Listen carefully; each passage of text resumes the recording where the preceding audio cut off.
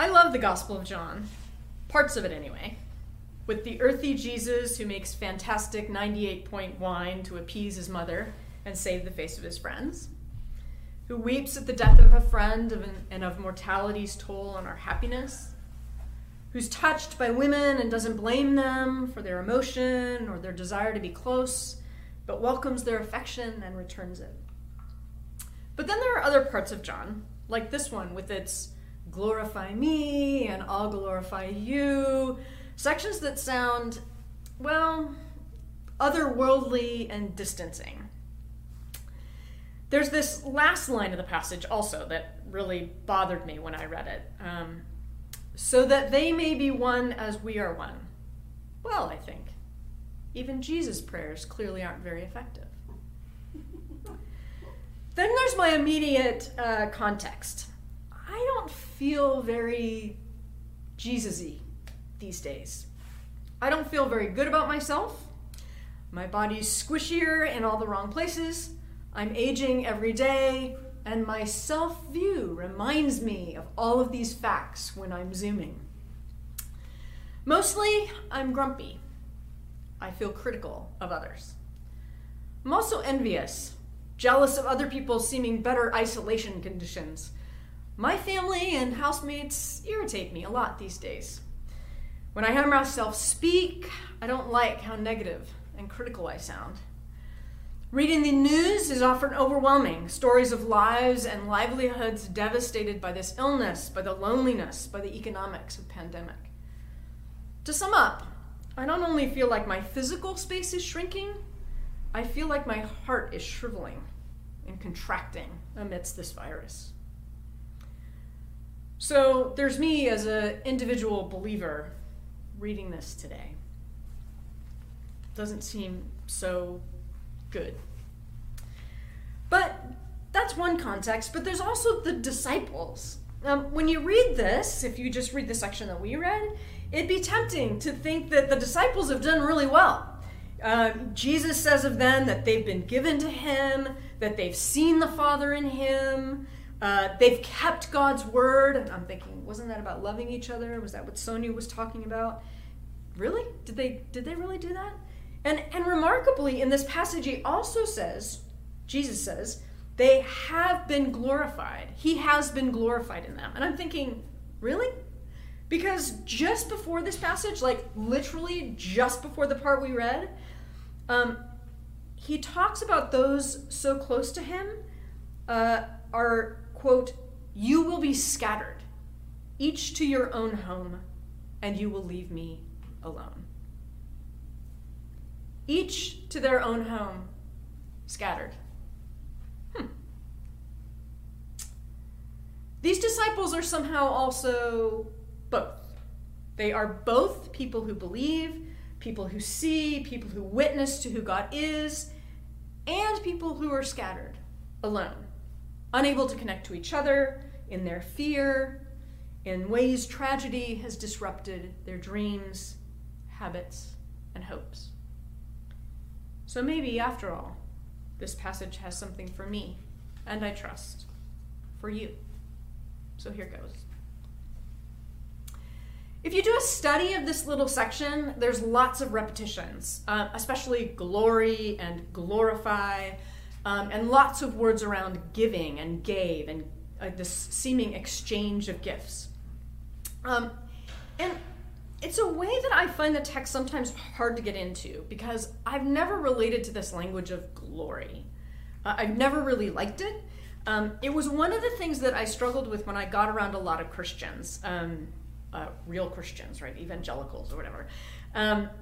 We're going to glorify God, the seemingly endless rounds of choruses about glorifying God. And then there were the people who knew Hebrew, right, who had this, talked about this Shekinah glory. I have no idea what that was.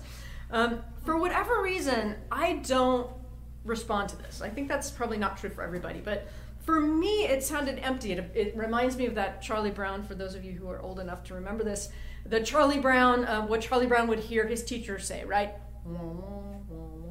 It sounded just like away from me.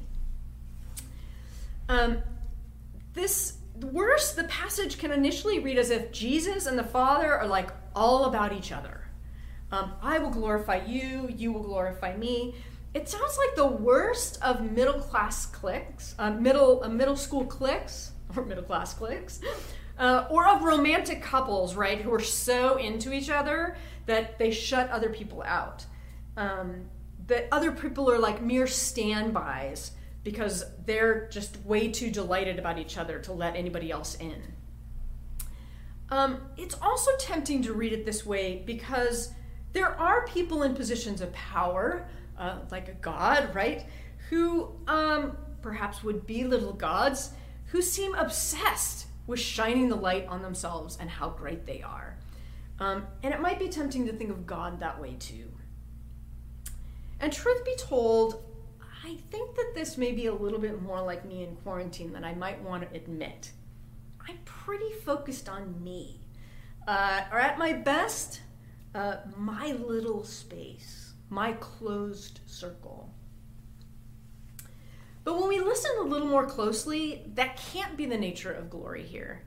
Because Jesus keeps talking not only about how much he adores his Father and how his Father adores the Son, he also opens up this mutual appreciation fest, opens it to welcome all who believe into this little community, into what Christians call Trinity.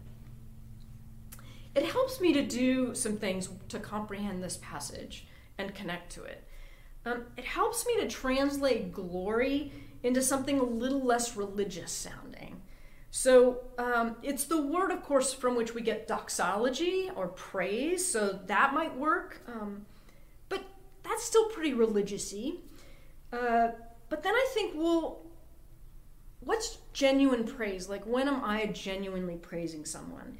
And there's a kind of delightedness that I take in something outside myself. Like a wonder and a beauty that takes me out of me into something else. Or sometimes at my best as a parent, right? When I'm praising my kid, I'm actually not about me at all. I'm just so taken up with what they've done. Some of you watching kids walk for the first time, or others of you who take great pride and pleasure in watching a friend's achievement. That's more like the kind of praise that seems to be meant here. When I praise God or adore God at my best, I'm pointing and wanting other people to enjoy it too. That's more like how Jesus and the Father glorify each other. They point to the wonder of the other, the beauty of the other. This one's so wonderful that he raises the dead. A son so faithful that he pursues what the Father has lost. In a word, we're listening to a father and a son who are so confident in the power of their love for each other that love naturally opens up to include other people. To us who believe or who want to believe, who come to church this morning with a smidgen of that kind of wanting, of that kind of faith. And it's into this sort of mutual wonder that Jesus welcomes us as disciples, even amidst quarantine. The oneness and the unity Jesus wants for us is this kind of security, a sureness that we're adored. To put it another way, it's not up to us to create the conditions of unity. Instead, we're invited into God's unity, into God's community, into the beauty that is God and God's delight in us. It turns out this is the way out of fear, out of my self-obsession and my smallness. It's to be taken up into God's life, into delight, into the beauty, into the kinds of things that we just sang about when we sing holy, holy, holy, or we declare God's majesty. Okay, still pretty religious-y. So I thought, okay, what does that mean in real time? And I remembered when I was in high school. When I was in high school, I switched high schools in the middle of my sophomore year. Now, I was having a terrible, terrible experience at my first high school. It was everything that, if some of you know sort of the reputation of Catholic girls' schools, that's what my school was. It was like the worst of that. And it would close 4 years after I left. And I was desperately lonely at this place. And home was not especially helpful in that way. But I had this close friend, Shannon, and she carpooled from the Valley, yes, I am a Valley girl, into the heart of Hollywood to a Catholic school there. Her mom, an alum, had pulled strings and gotten me switched in the middle of the year. Now, as you might imagine, this was not ideal to enter into a new space like this at this time of life. At 15 or 16, I was starting over. And yet this remarkable thing happened. I was taken up immediately into this circle of girls. There were like 7 or 8 of us who kind of all hung out together. And it just broke open and they made room for me with my quirks and my difference. We were a pretty eclectic group. Lillian attended Japanese school. Who even knew there was Japanese school? But Lillian attended Japanese school on Saturdays and was this devout evangelical Protestant who's now a missionary in Japan. There was Jenny, who often shared stories about boys. There was Jocelyn, who was Egyptian and was also this remarkable actor. There was Nancy, who lived in Bel Air and on occasion visited the Academy Awards because her father was the arts critic for the LA Times. And then there was Rocky, who lived not far from school in a pretty ramshackle, worn down, worn out, rough house. And I could go on, but I hadn't really reflected on this, but for some reason, this group of girls actually modeled the kind of oneness that I think is Trinity. There was this sort of mutual appreciation and easiness with one another, even in our difference, that created this space for a girl to transfer in her sophomore year into this group of people. We gloried in one another and went to each other's plays, gloried in our successes, because we genuinely cared about each other and took that affection for granted. So they opened up that space to a kind of awkward, deeply lonely young woman who became their friend. The weird thing is that I can't remember feeling self-conscious. Past the first few days, I just didn't have that usual teenage and adult angst about how other people saw me. I became one of them, full stop. They just took me as I was and created this space where I belonged, which is really a remarkable feat for anyone. And these teenage girls are the ones who modeled it for me. So, what does this passage mean for you, for me? First, I want to encourage you to hear in this that even if you are, as we are, as I am, scattered and in our own homes, Jesus claims you as his own. You are taken up into Jesus' life.